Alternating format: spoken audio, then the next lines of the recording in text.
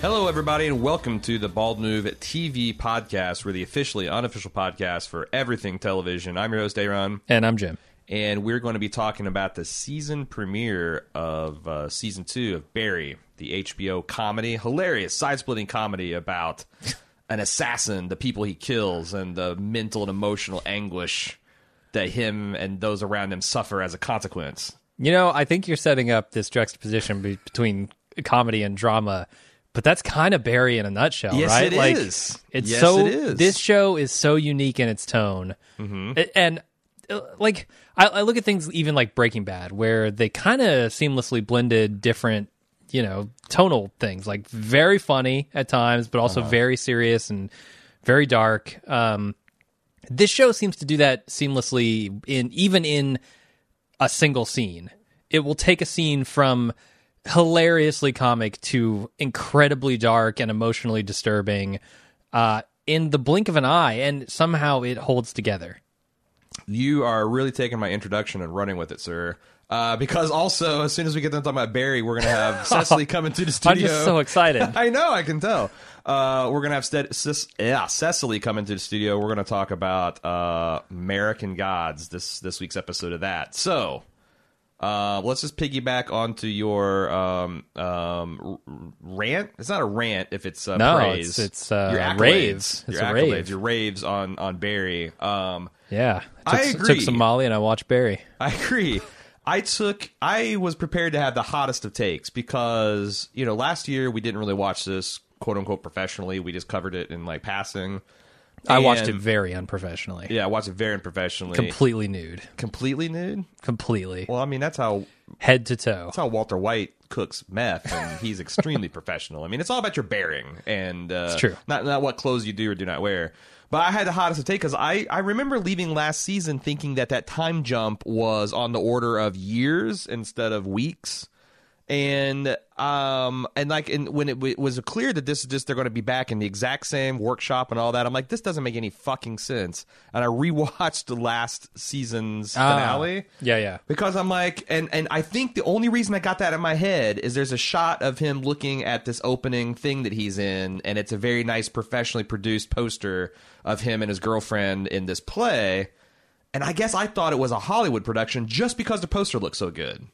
Yeah, it turns out print technology is pretty good now. It turns out that if you have a classroom full of artsy-fartsy types with MacBooks and student copies of Photoshop and $15 at fucking Staples, you can make professional posters. Oh, yeah. And things of that nature. So I just made a completely unwarranted assumption, and this wasn't... Because like I was about to call like a Better Call Saul style bullshit on how they just reset Barry. Mm-hmm. They don't. They in fact they lean in on the formula of season 1 in somewhat surprising fashion. Like by the end of this episode, it's essentially late game season 1 of Barry again.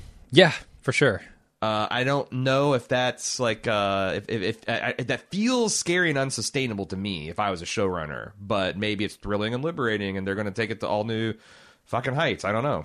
Yeah, I feel like that's a good way to challenge yourself as a writer, is to throw yourself, you know, right into where you left off and not take those shortcuts to sort of reset and get back to the comfortable stuff. But keep pushing forward. So I don't know, like I feel like our ranting and our accolades and our raves are like recommendation enough. If you guys, if people missed out on Barry, I mean, it's a quick and easy thing to catch up on. The episodes are only 30 minutes. Mm-hmm. They're very funny. They star Bill Hader as the eponymous Barry, who is the assassin for hire. It stars Stephen Root, co-star Stephen Root as his handler / manager. It has a very good performance by Henry Winkler as the washed-up actor / drama coach that's doing the seedy kind of L.A. Actors Workshop studio, and it's just really funny and really bleak, and it can go. It's a master of the tonal shifts.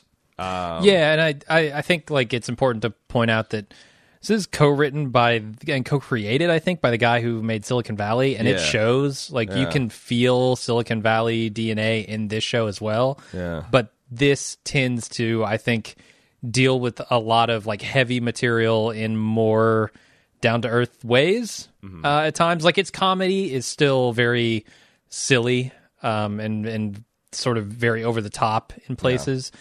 But when it gets serious, it gets really fucking serious. Well, yeah. I mean, Silicon Valley is like when they get serious, it's about Richard coming to the realization that he's a fucking man-child, a man baby, and he's acted like a man baby, and he has to say sorry. It's kind of that. But this is like, maybe Barry's a like psychopath. Maybe like, what is his damage? What is his child like? What? Why? How did? I mean, what do you do about the horrors of war? Like that stuff comes up in this comedy, and you know MASH found a way to make the Korean War a pretty funny and entertaining comedy. It's possible, but the degree of difficulty to balance the lightness and the truly absurd style of comedy that Bill Hader and team are serving up with the like really interesting thing it asks you to ponder about, you know, even geopolitical things. I think is really interesting. I do have a couple of concerns that we can talk about at the back end, but I guess do we want to talk spoilers? I suppose we should say, you know, because if you haven't made up your mind about watching it, or if you haven't caught up yet, please turn off your ears, fast forward to the American God Notes, or turn off the podcast, whatever you want to do. So last year, Barry had staved off the suspicions of this very, I forget her name, Henry Winkler's girlfriend, the police detective. Yeah, I don't remember either. He fins off her suspicions like all season long. Is it like Janice or something? Janice, that's what it is. Okay. Janice. Because I was like, what does he say when he's like, his life's not worth living without Janice. He fins it off all season long. He finally, at the very end of the season, gets official clear of police suspicion. They're able to hang a bunch of these deaths that Barry was going to be responsible for on like rival gang activity, and the future looked very secure. Barry's like, he kicked Stephen Root to the curb, said he's never going to commit a crime again, and then he goes on vacation with his drama coach and his girlfriend and Janice. And there's a little slip about his stage name, which completely blows the suspicions wide open again, and he's forced to kill her. Mm-hmm. The result on this season is we come back. It's about 2 weeks later, I feel like. It's the eve of their production of this newsroom comedy romp thing that they play, and the only one that wants the show to go on is Barry. The director hasn't shown up in 2 weeks because he's mourning Janice. All the students are bummed because they're snowflakes. They're actually human people with empathy and emotion. Right. They're not psychopaths. Yeah, they're not psychopaths, and that's the stakes. That's the stakes. Yeah, certainly on the Barry side, there are other subplots. The big subplot, because I thought one of the standouts last year is NoHo. Yeah. And, you know, he solved his problems last year by essentially jettison his psychopathic relative, played by Remus from Boardwalk Empire, and got into a very cozy relationship with a Colombian drug lord that is kind of like got all this new agey, you know, you're okay, I'm okay management technique. Mm-hmm. And that suits NoHo because NoHo's this ruthless gangster, but he doesn't really want to be. He wants to be kind of funny, happy-go-lucky guy. Yeah, I just think he wants to have fun and party and just enjoy things. And then a rival Asian gang member shows up to promise to add heroin to their drug-dealing stew and drug-shipping stew, and you know, NoHo's best friend now is still a drug dealer, still all about the money, and there's some really funny friction there. So there's multiple forces pulling Barry back into this world. There's the fact that Janice's partner, who's dealing with a lot of shit himself, has got a tip that's going to connect him back to Barry. And you know, NoHo also is calling in a demand that Barry kill this new rival gangster. So that's kind of the setup for this episode. I'm trying to think. I felt like this was not a sterling standout Barry episode. This felt like the season opener that we have to get things back on the right track. We have to get back into the Barry formula. And so it's like, yeah, it was funny and droll, but not as funny as last year's average, and I think is a little bit more heavy lifting. What do you think? Honestly, like maybe it's just being away from the show for a year or whatever, but I felt like they maybe started off a little sillier than Barry started off. Yeah, because they had the fake hit where the fake hit and all. Like NoHo is heavily featured in this episode. Like he's kind of a main character now. So everything revolving around NoHo is comedy, for with a rare exception. And I feel like it's very over the top, but it's really funny. I found myself really enjoying the NoHo scenes for the comedy. No one but it was very silly. That is it. Is she Laotian? What is the exact nationality of this gangster? I keep on saying Asian because I forgot whether it's Vietnamese, Korean. I think it's Laotian. Shit, I don't remember. Or maybe it's I don't know.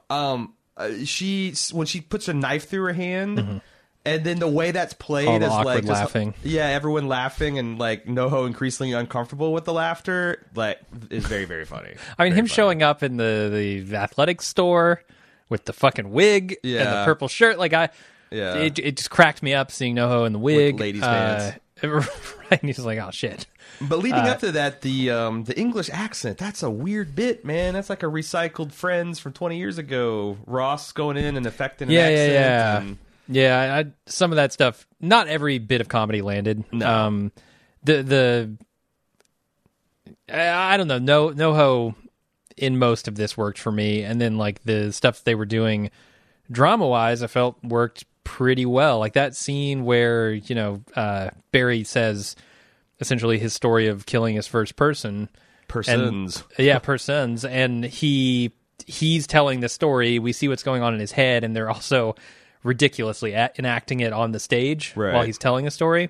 Right. And we see the disparity between what a normal person would assume his reaction to it would be and the reaction that he actually had with his buddies in wartime, which was like a celebratory thing versus being, phased in any way. Like Barry completely was unfazed by this. He was more like, fuck yeah, I'm awesome.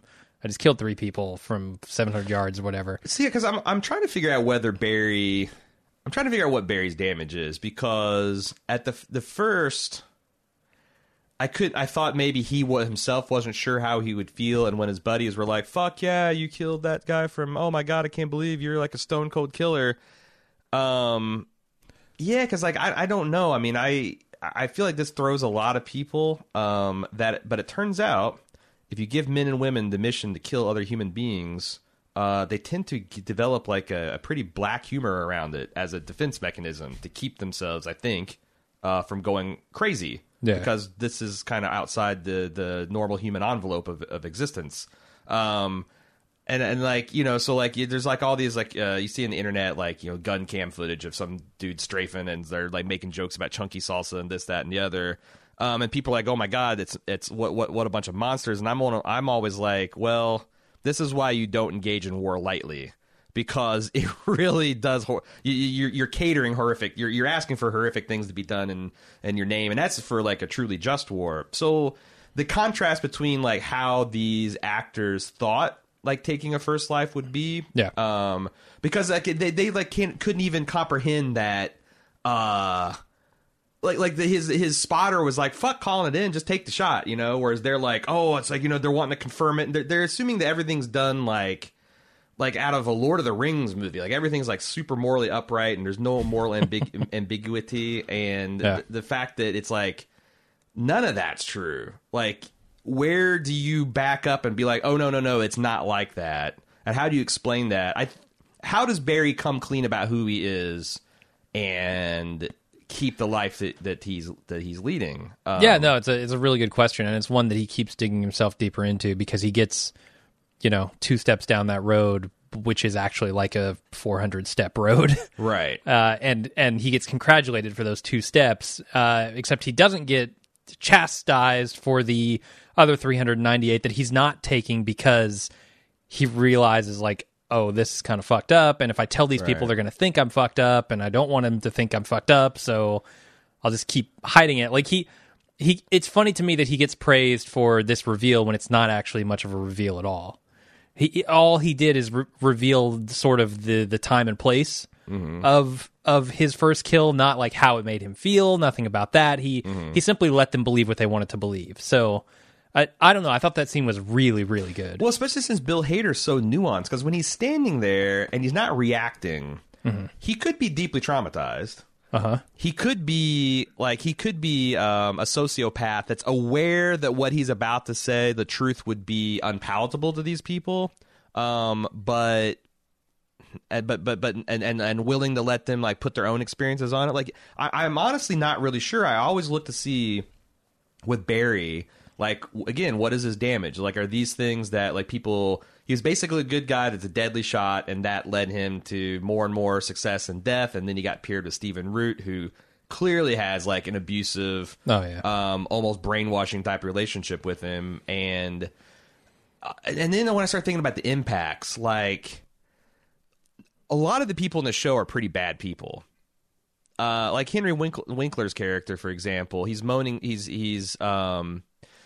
He is mourning the death of Janice, but his students, like Barry, kind of bullies everyone in the show going on, which is, I think, something that his own ethos would like support. And then he shows up the night of, and everyone's excited, but he just shows up to give a speech about, I was not present for any of those rehearsals. I can't in good conscience let my name be attached to this performance. I'm canceling the show, and I'm not giving any of your money back.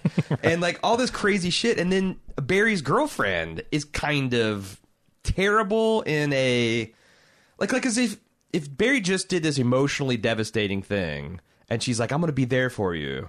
But not now because I have to have dinner with my agent, and not too early tomorrow because I have yoga, and I, might drink too much. Like... That's not what Barry needs, right? Or wants. Sure. So, like, there's these Russian nested dolls of emotional situations where I think, wow, Barry is a reprehensible person, or these people would view him as reprehensible. I don't know how I feel about him lying to them, but then they're also not giving him their full attention and love and acceptance either.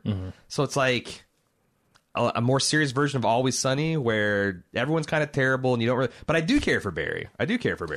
Yeah. It's I think a testament to the writing and the acting that you care.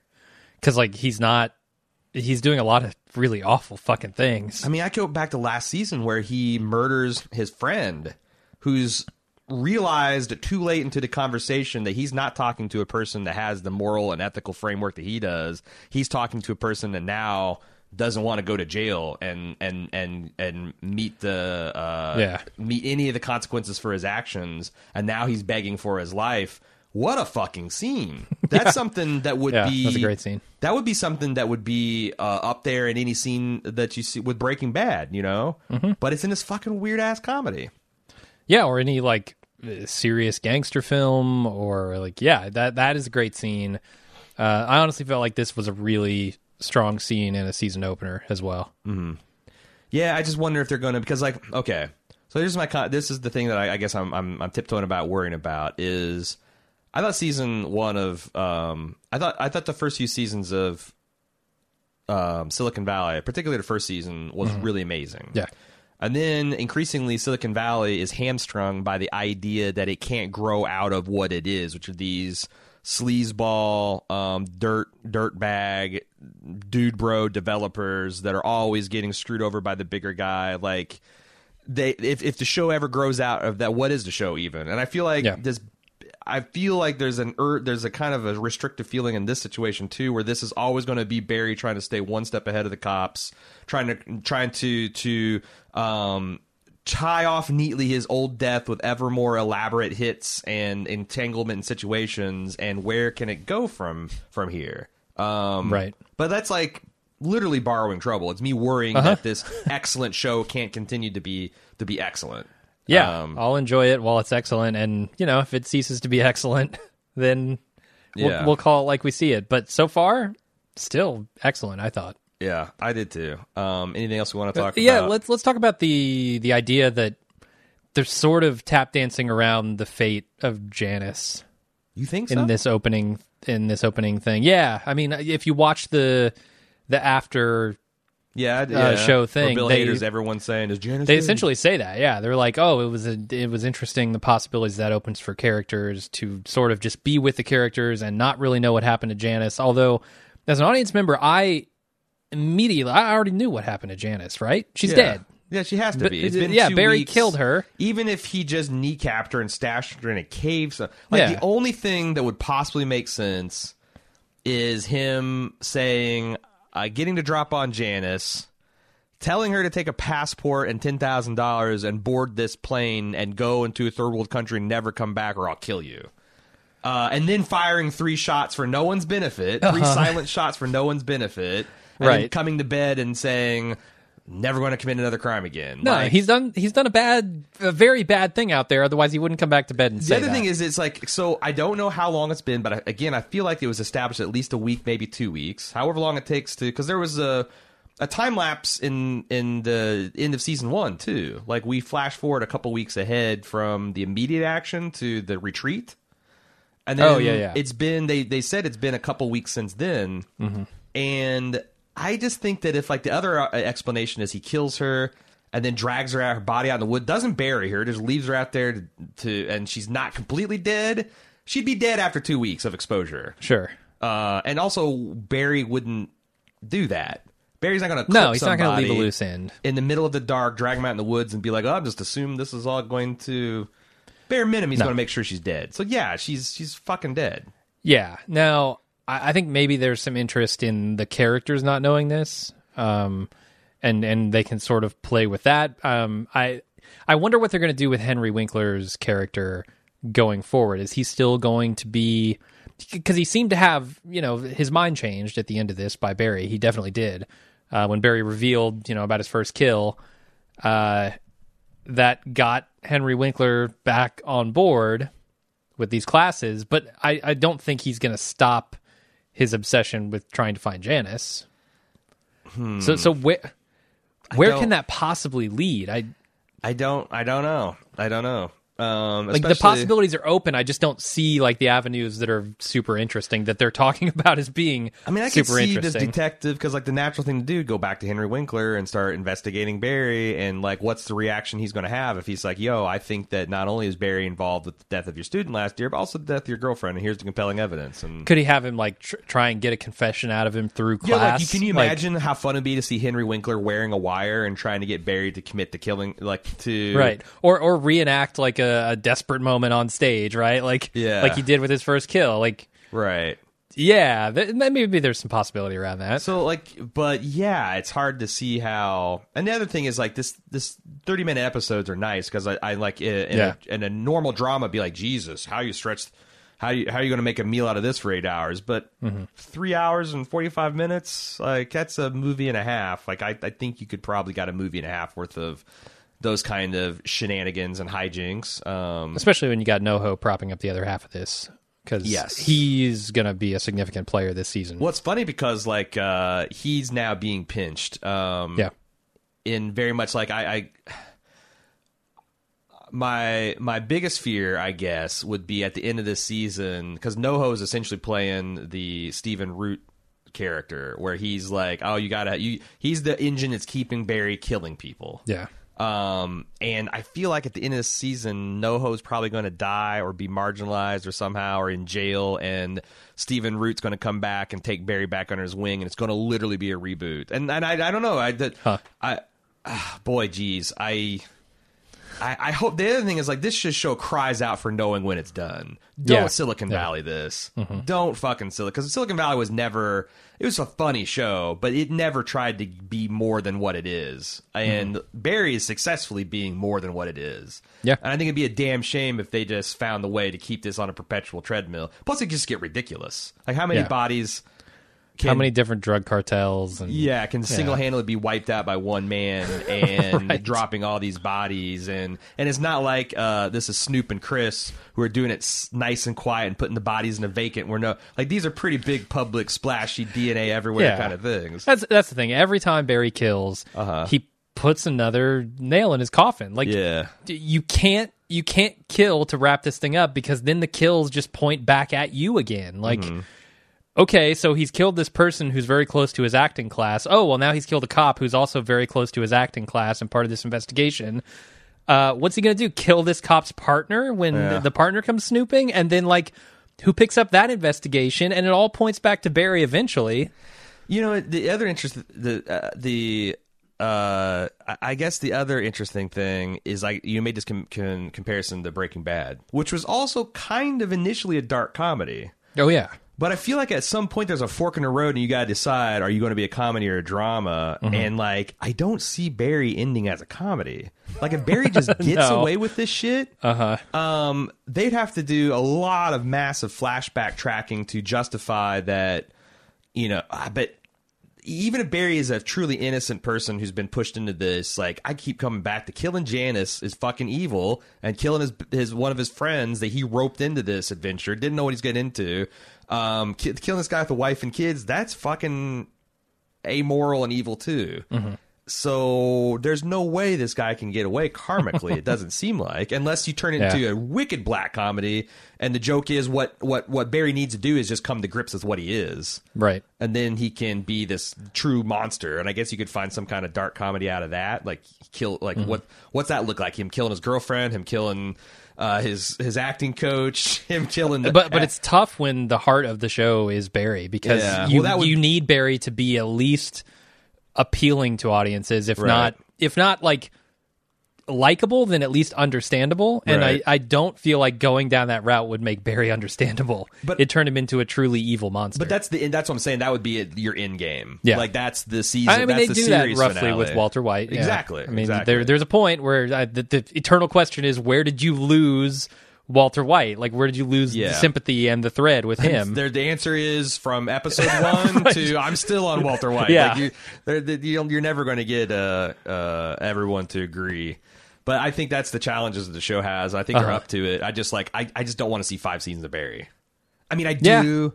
If it's good, if it's good, but like I don't want to see 3. I don't want to see 2.5 good seasons of Barry and 2.5 increasing the depressive, lower rating, lower common denominator stuff until it just gets canceled. So, and you know, I don't know. Got a new guy running HBO. We'll have to see how it goes. Yeah, and I have immense faith in Bill Hader. You know, this guy's funny. Say what you want about Alec Berg and Silicon Valley going sort of down the tubes a little bit, but Bill Hader right now is crushing it. Yes, and I was not a Bill Hader fan until maybe like he did this stuff with Fred Armisen and Documentary Now, and like he started to come back on my radar, and then he did Barry, and I'm like, okay, this guy knows what he's doing. Yeah, and he's got something more than just like, I'm going to make a few jokes on SNL and then go be Adam Sandler for the rest of my life, you know? Yeah, and I'm wondering if now that I'm thinking about it, I wonder if the problem I had with the British accent wasn't so much, it wasn't a funny intrinsically scene. It's just, I don't think Barry can be that funny anymore. Like it felt like he was a little too happy in those scenes. It feels inappropriately Saturday Night Live for what they've already taken it through. Like he can definitely be, like he's funny when he's obtuse and not understanding, like constantly forgetting that everyone else in his class is. If they're happy about doing it all, it's like wearing a black armband and like, I'm doing this for the coach thing. Right. They're not doing it just because some like show. It's and him constantly forgetting about like the emotional tone of the room, which kind of makes me think he's either sociopathic or on the spectrum. There's some kind of trauma that's keeping these connections from being made, but he clearly doesn't get how people emotionally process events. Yeah. But I don't know. But that's the thing. A lot of the characters, like NoHo's, kind of got the same thing. The gap between who he thinks he is in his heart and who he actually is. Mm-hmm. It's just so funny when he's dealing with his uncle, giving him the death threat, and he's just kind of like, "Oh man, I'm just so like this is like so bum. I'm so." It's almost like the guy's saying, "Hey, I wasn't able to get you your favorite birthday present." Not like I'm going to kill you, you know.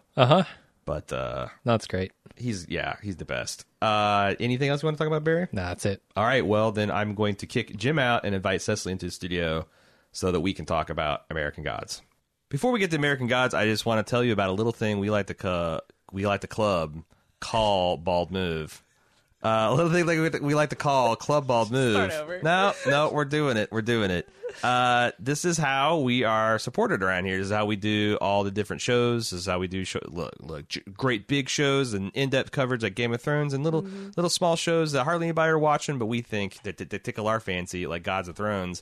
All are financed by our listeners' generous support at club.baldmove.com. And this isn't just altruism. Oh no.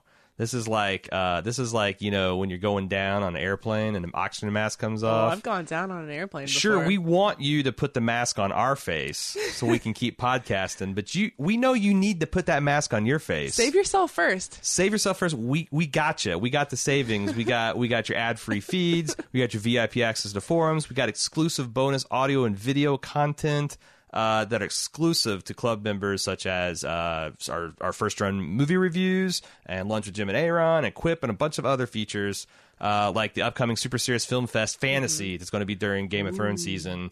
All that and more can be had. Years and years of bonus content at club.baldmove.com. You can try a lot of those free features for free, and you can get a free 30-day trial just by signing up at club.baldmove.com. All right, let's seize this podcast by the ass before she finds a new dance partner. We better do that. Hey, Cecily, how's it going? Good. Are you ready? Glad to be here. Are you ready to give me your opinion of American Gods episode 204, the greatest story ever told? Was it the greatest story ever told? Well, I tell you what, I very much like money, enjoy profit, so it doesn't come for free. I need you to give me your opinion right back. I like the season. I don't care what people are saying. Yeah. Or what critics have said. I've tried to avoid reading any of that. You don't need that negativity in your life. Right, exactly. Or any more of it. I know I read a bunch of it before the season got started. What do you think? I agree. In fact, I'm going to stop even talking about that aspect of it until the show. Because here's the thing. I understand what people are saying, and there is a lot of like hot nonsense going on. Oh, I mean, this is not the most solid story I've ever. This is not the greatest story ever told. But I feel like a lot of this stuff works on like an emotional or symbolic kind of level, the way probably Neil Gaiman intends it to. I'm less critical of things like The Leftovers and Young Pope and this show when it's dealing about spirituality and God and faith, because those are all kind of fantastical concepts to me, and you kind of need to tell these kind of weird stories to do them justice, to kind of match the inscrutability of the gods. So I don't know if that's me making an excuse for the show, or that's just me really digging on what this thing's laying down. But no, I agree. I love it. Right. I think it's such. I think they're all having really interesting conversations, and I think the representations of each of their, trying to understand their powers and what they represent and who they are is interesting. I still don't have a peg on Mr. World. So my take on Mr. World is that he's everybody's kind of collective fear and dread of the man, whether that is in the form of conspiracy theories or just oppressive government, Orwellian oversight or whatever.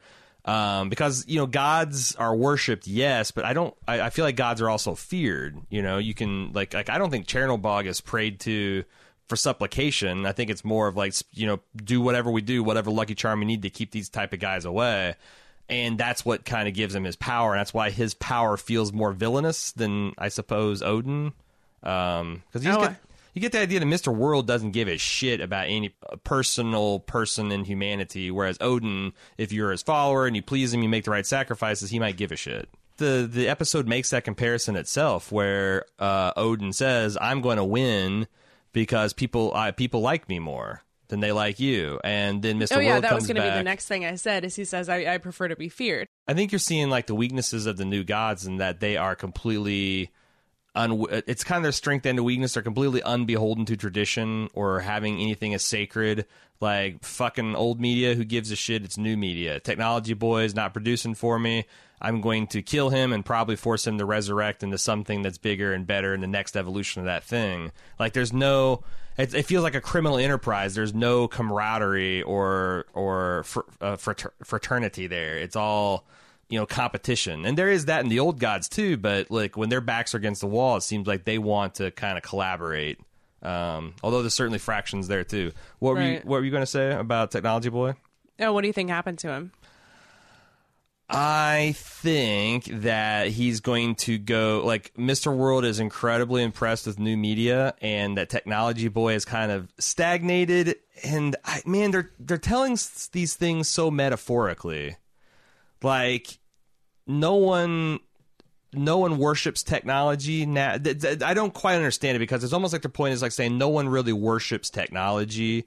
It's all about like information, because Technology Boy, when he was saying, hey, you don't need cameras anymore, you don't need physical surveillance, you don't need pieces of technology, you actually have all this information on the internet, all this advertising, all this, but you still need the technology and the smartphones and the Google Glass. But that's no longer the point, like people are in love with the data and what you can do with it. Like when like when new media came and kissed a screen and all this like data analysis shit or whatever the fuck that's supposed to, learning algorithms kind of came to life. You can see that, like Mr. World says, this guy, the Technology Boy was about to be in love with your Apple, your Macintosh, right? Whatever Technology Boy is going to be in the future is going to be about being in love with the products that these things make. I don't know, but that doesn't really, like I said, that doesn't literally make much sense. But is that because I don't think that was the did we ever get the name of the kid that we saw growing up throughout the episode? I think he's referred to, he's credited as the CEO. Okay.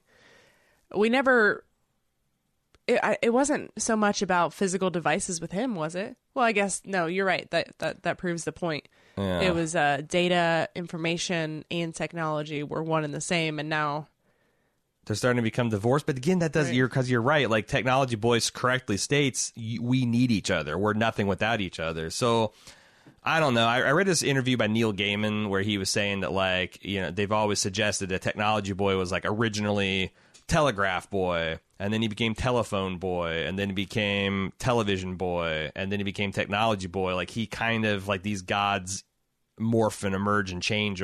So, like, I think he's not dead so much as, like I said, I think Mr. World saw how rockin' new media was and how much more effective she is in this new world, and that he wants Technology Boy to upgrade too, because he's obsolete. See, I was wondering if new media just absorbed Technology Boy.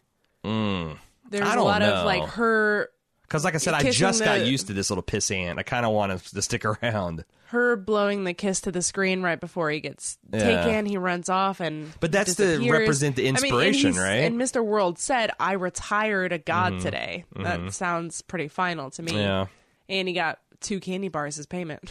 Yeah, 2 paybacks. Yeah, I don't know. But so a lot of fans online were calling this opening scene either the birth of Technology Boy or Technology Boy's first human sacrifice.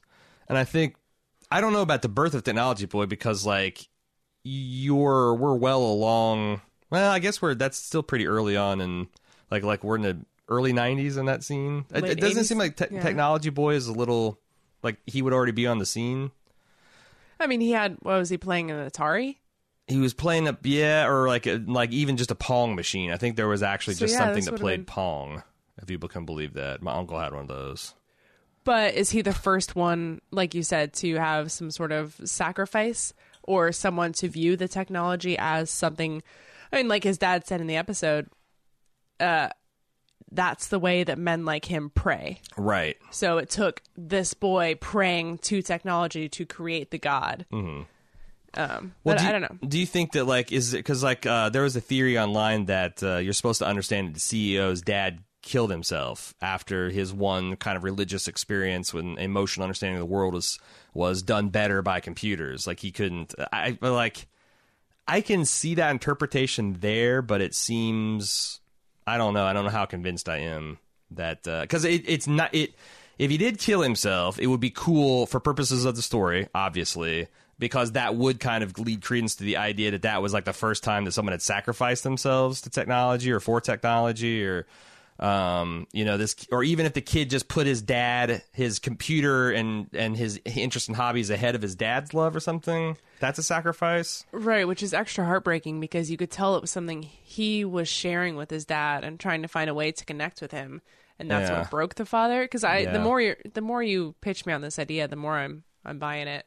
The other thing about this scene that I did not like is I felt like they really blew it editing this. it really made the scene of media, the technology boy confronting the CEO, where he had like the seductive pitch, and it looks like it was going to work, and they stopped it there, and then they came back, and you kind of saw the wheels fall off. I wish they just connected those moments so you could actually seen it, because you could actually see it happen in real time, because I felt it had a lot of its energy kind of dissipated, and it made it a lot more confusing and ambiguous, which, I don't know, maybe that's what they're going for. I don't know.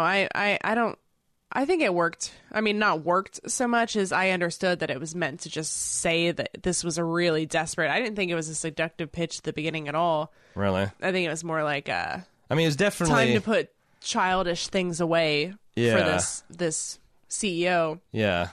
Yeah, and I was can going to see say that. young man, but he's an adult now.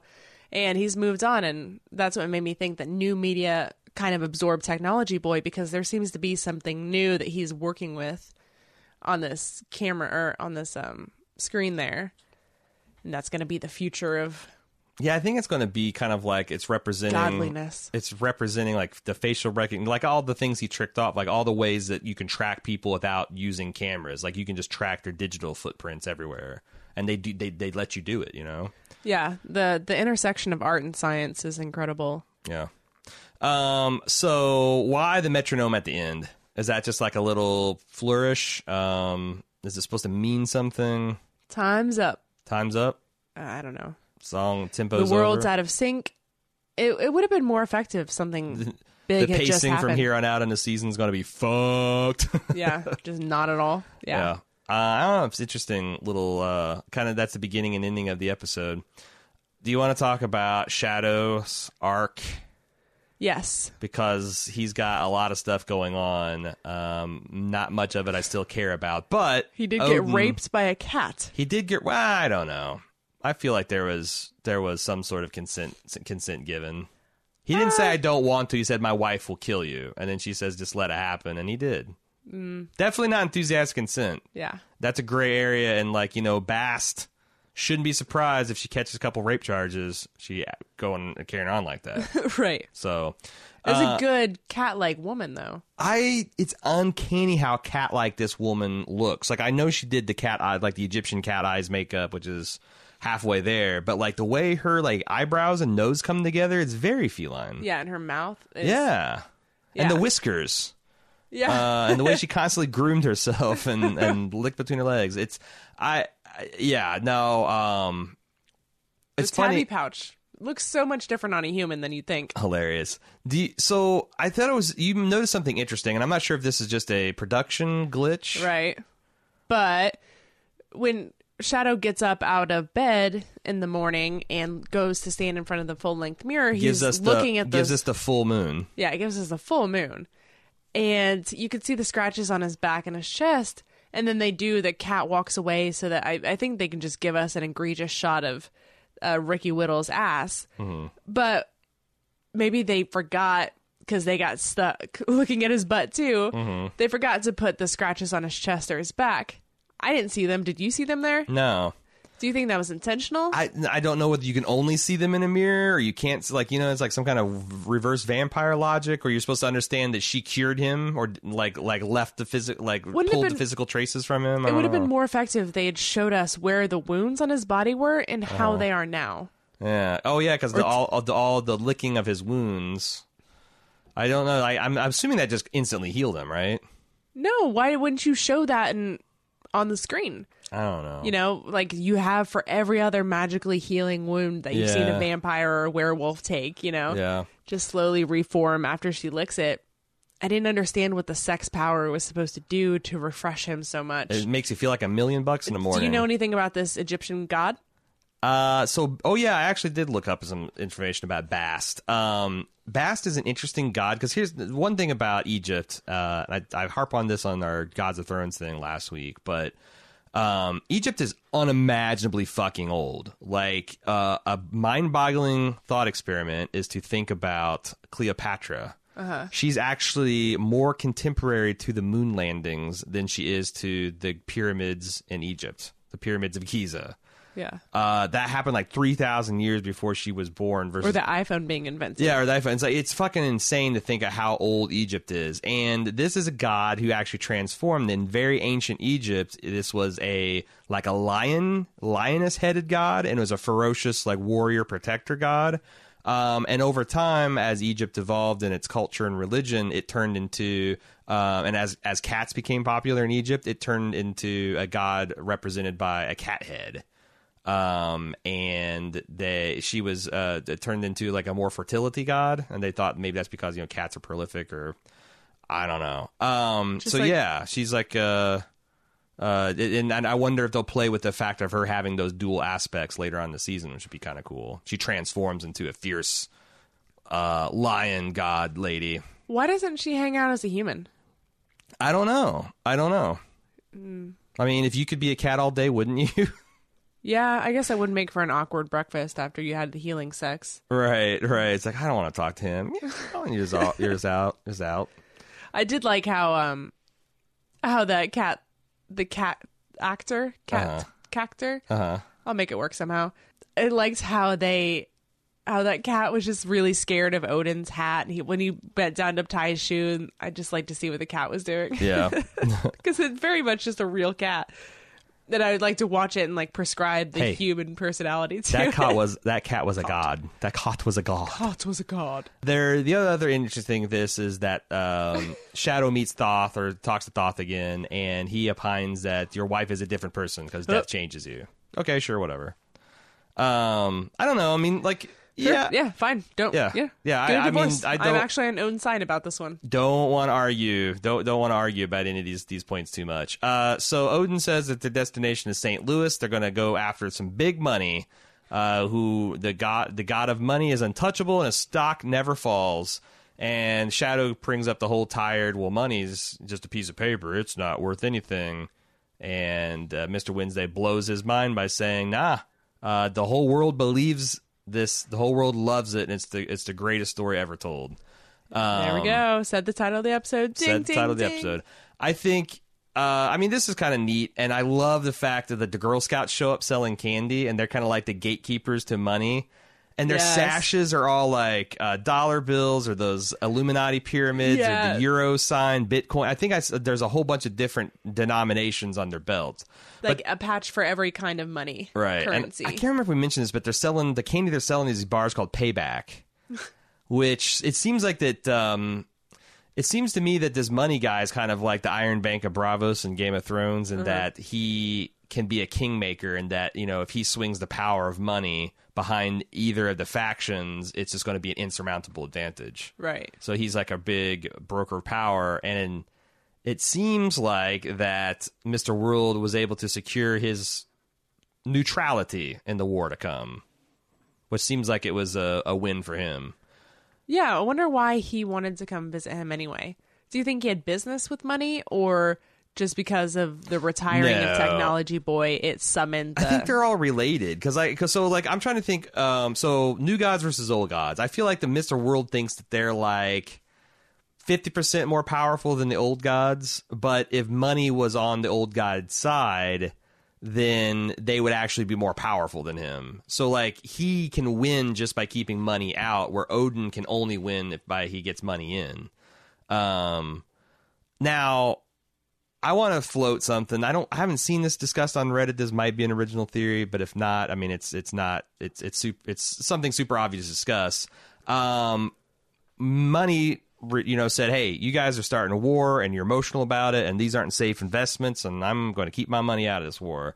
But he puts a bunch of money on the table to pay for his coffee and pie in this alternate dimension. That money is still there in the real world, even though everything other aspect of the money world goes away, and Odin scoops it into his hat.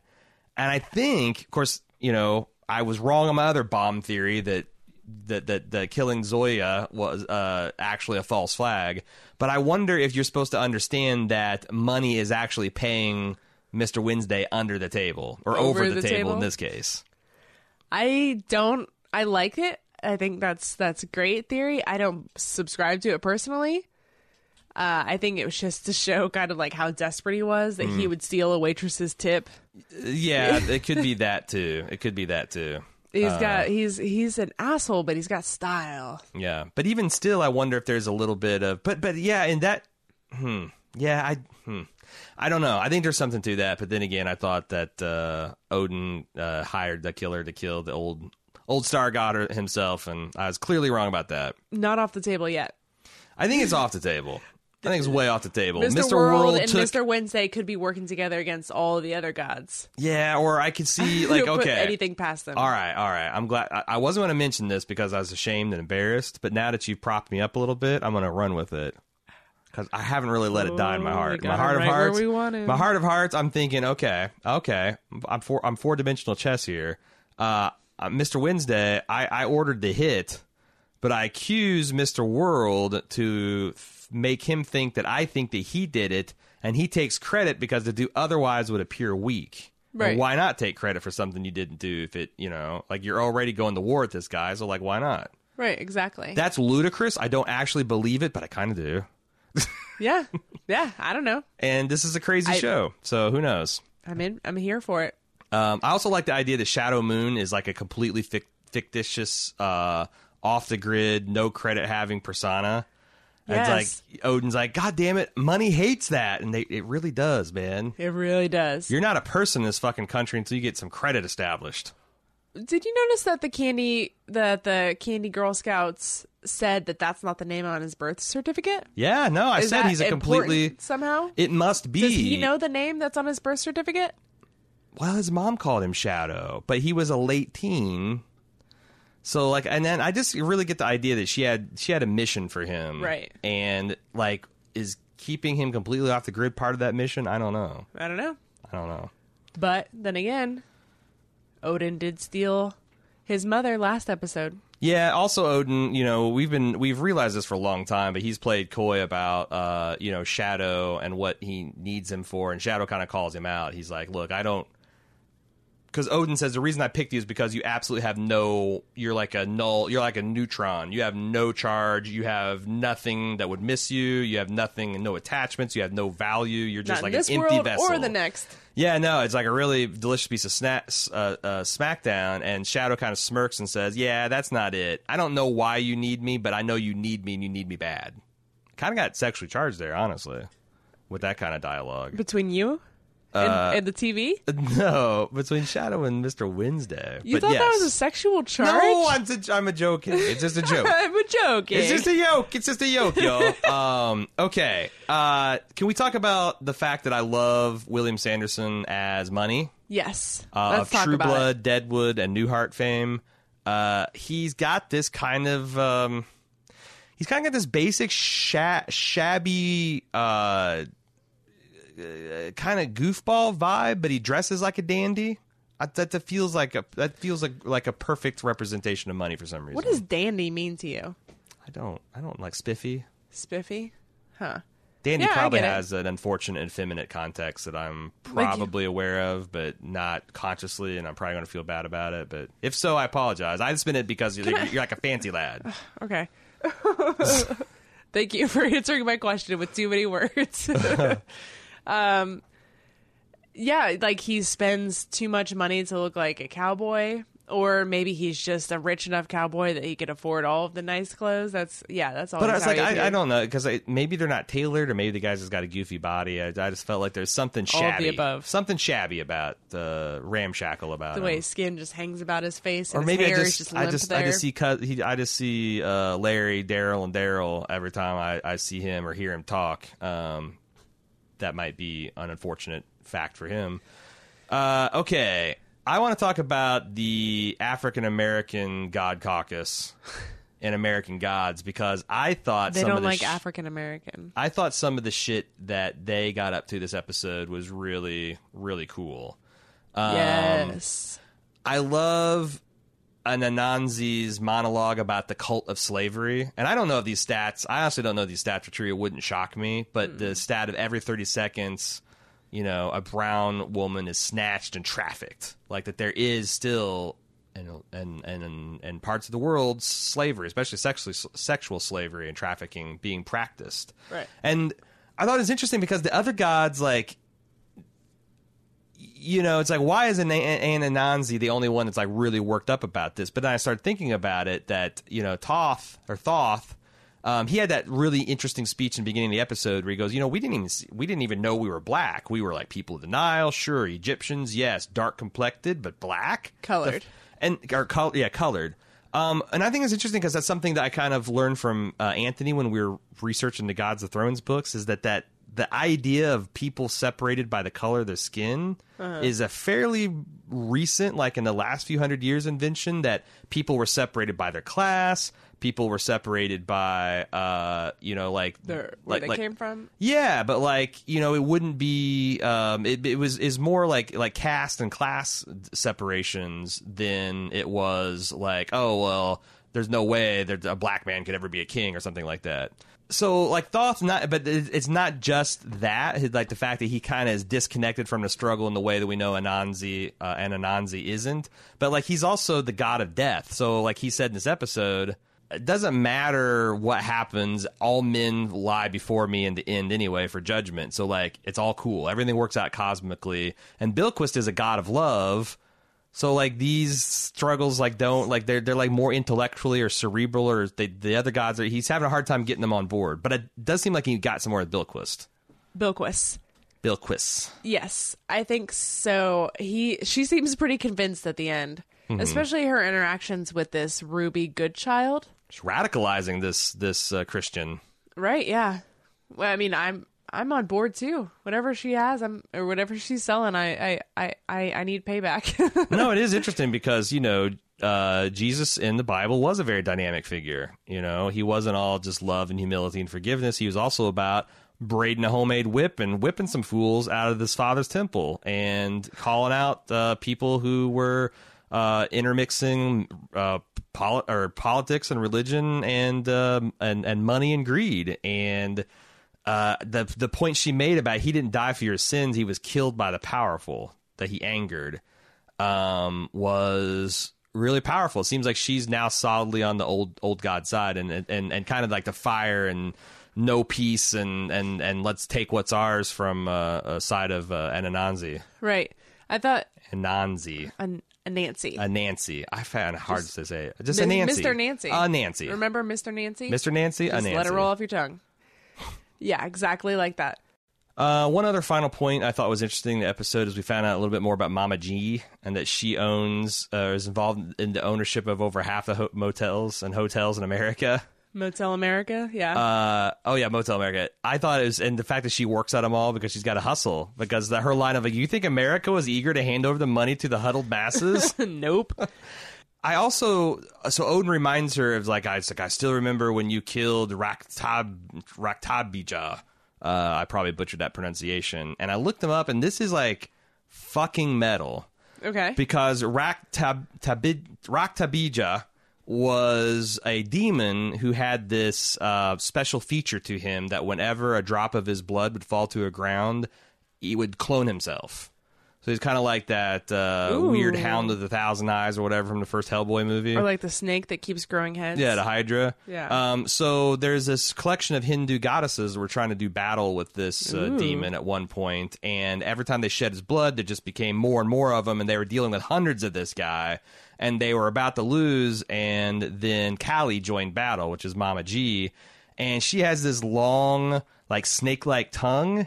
And as the goddesses would wound this demon, she would snake her tongue all over his body, lapping up the blood before it hit the ground. Oh, wow. And then, with her giant gaping mouth with gnashing teeth, she would swallow the babies as fast as the mini Raktabijas as fast as they could form. Oh, my God. And you should look at some of the art representing this shit. It is, like I said, full-on heavy metal.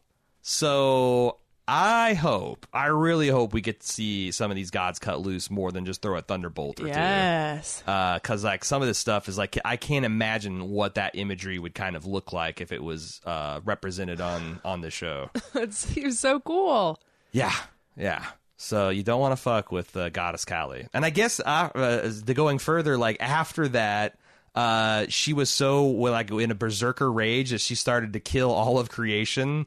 And Lord Shiva had to come off his heavenly throne and literally throw his body in her path to kind of like gang tackle her. And she felt bad for kicking him in the belly. And then, Wow. then what happened? Then stopped killing all of creation. Aw. So Well, yeah, I can imagine gotta that keep kind of Mama happy. bloodlust being something hard to control. Yeah, when you're licking, when you're drinking demons, when you're blood. licking demon blood right from the source for God knows how many days and nights of constant God battle. Oh, we've all been there. Oh, who hasn't? Not enough Snicker bars in the world Nope. to satisfy in that situation. That's all I got to talk about the episode. Do you have anything more that you want to? You have other points? I bet you do. No. Well, okay, one more thing, and I wasn't going to say this. Ruby Goldchild's good child, whatever her name is. What is she wearing? Why did they make the unfortunate choice to put that pearl shirt on her and then weave that cross through it? It felt a gold cross It at that. felt like watching a game of Plinko that was just like skipping like a record. Yes. Like the chains were just wiggling and like, but they couldn't ever get free. It's just like this weird kinetic. I couldn't stop watching it. It's so fucking distracting. So distracting, especially since it's eye catching, but in the worst kind of right, way. the big gold cross, but the silvery white of the pearls. It's like, put the shirt on, see that it doesn't really look great, and then give her a new shirt. It's like a theater production. Yes. Is that what the actress showed up in? Yeah. And you had to work with what? Put a larger acting- chain so it can asking- hang around all that, maybe, or a shorter chain so it hangs above the neckline and it doesn't intermix with the pearls. I don't Yeah. know. Get a silver cross. Yeah. Here we go. Just throwing out ideas, but that's it. That was my last rant of the evening. Yeah, I did not like. Well, not of the evening. I did not like the Plinko machine. The Machine. Plinko machine. Okay, that's it. We didn't have a lot of feedback this week, and we Yeah. had even less time to process it. But we will be again. I'm not promising to come back every week to talk about American Gods. Foolish mortals to take the gods of podcast promise. But I don't know. As long as we're digging it, and we have the time. We are going to check in here on Bald Move TV. So if you would like to send us feedback on digging Gods of it. Thrones, you have some takes on our takes. If you want to send us any of your favorite or even your own personal Kali artwork on the battlefield, TV at baldmove.com. If you would like to draw yourself as a cat goddess, Yes. send your 8.5 by 11 printer paper with crayon to TV at baldmove.com. Oh, here's And- a fun we- steampunk version. And we will sort through them and rate them and tell you which ones you like best. Which one would be our best. Oh my god, this is actually a crayon drawing. Okay, I gotta stop this. they're flying in at us already. Holy Yeah, they shit. Or you can also get in, participate on with the conversation at forums, on our forums.baldmove.com. All the forums that are fit, Forums. that fit the form. We'll be back next week with another Bald Move TV. Until then, I'm Aaron. And I'm Cecily. See ya.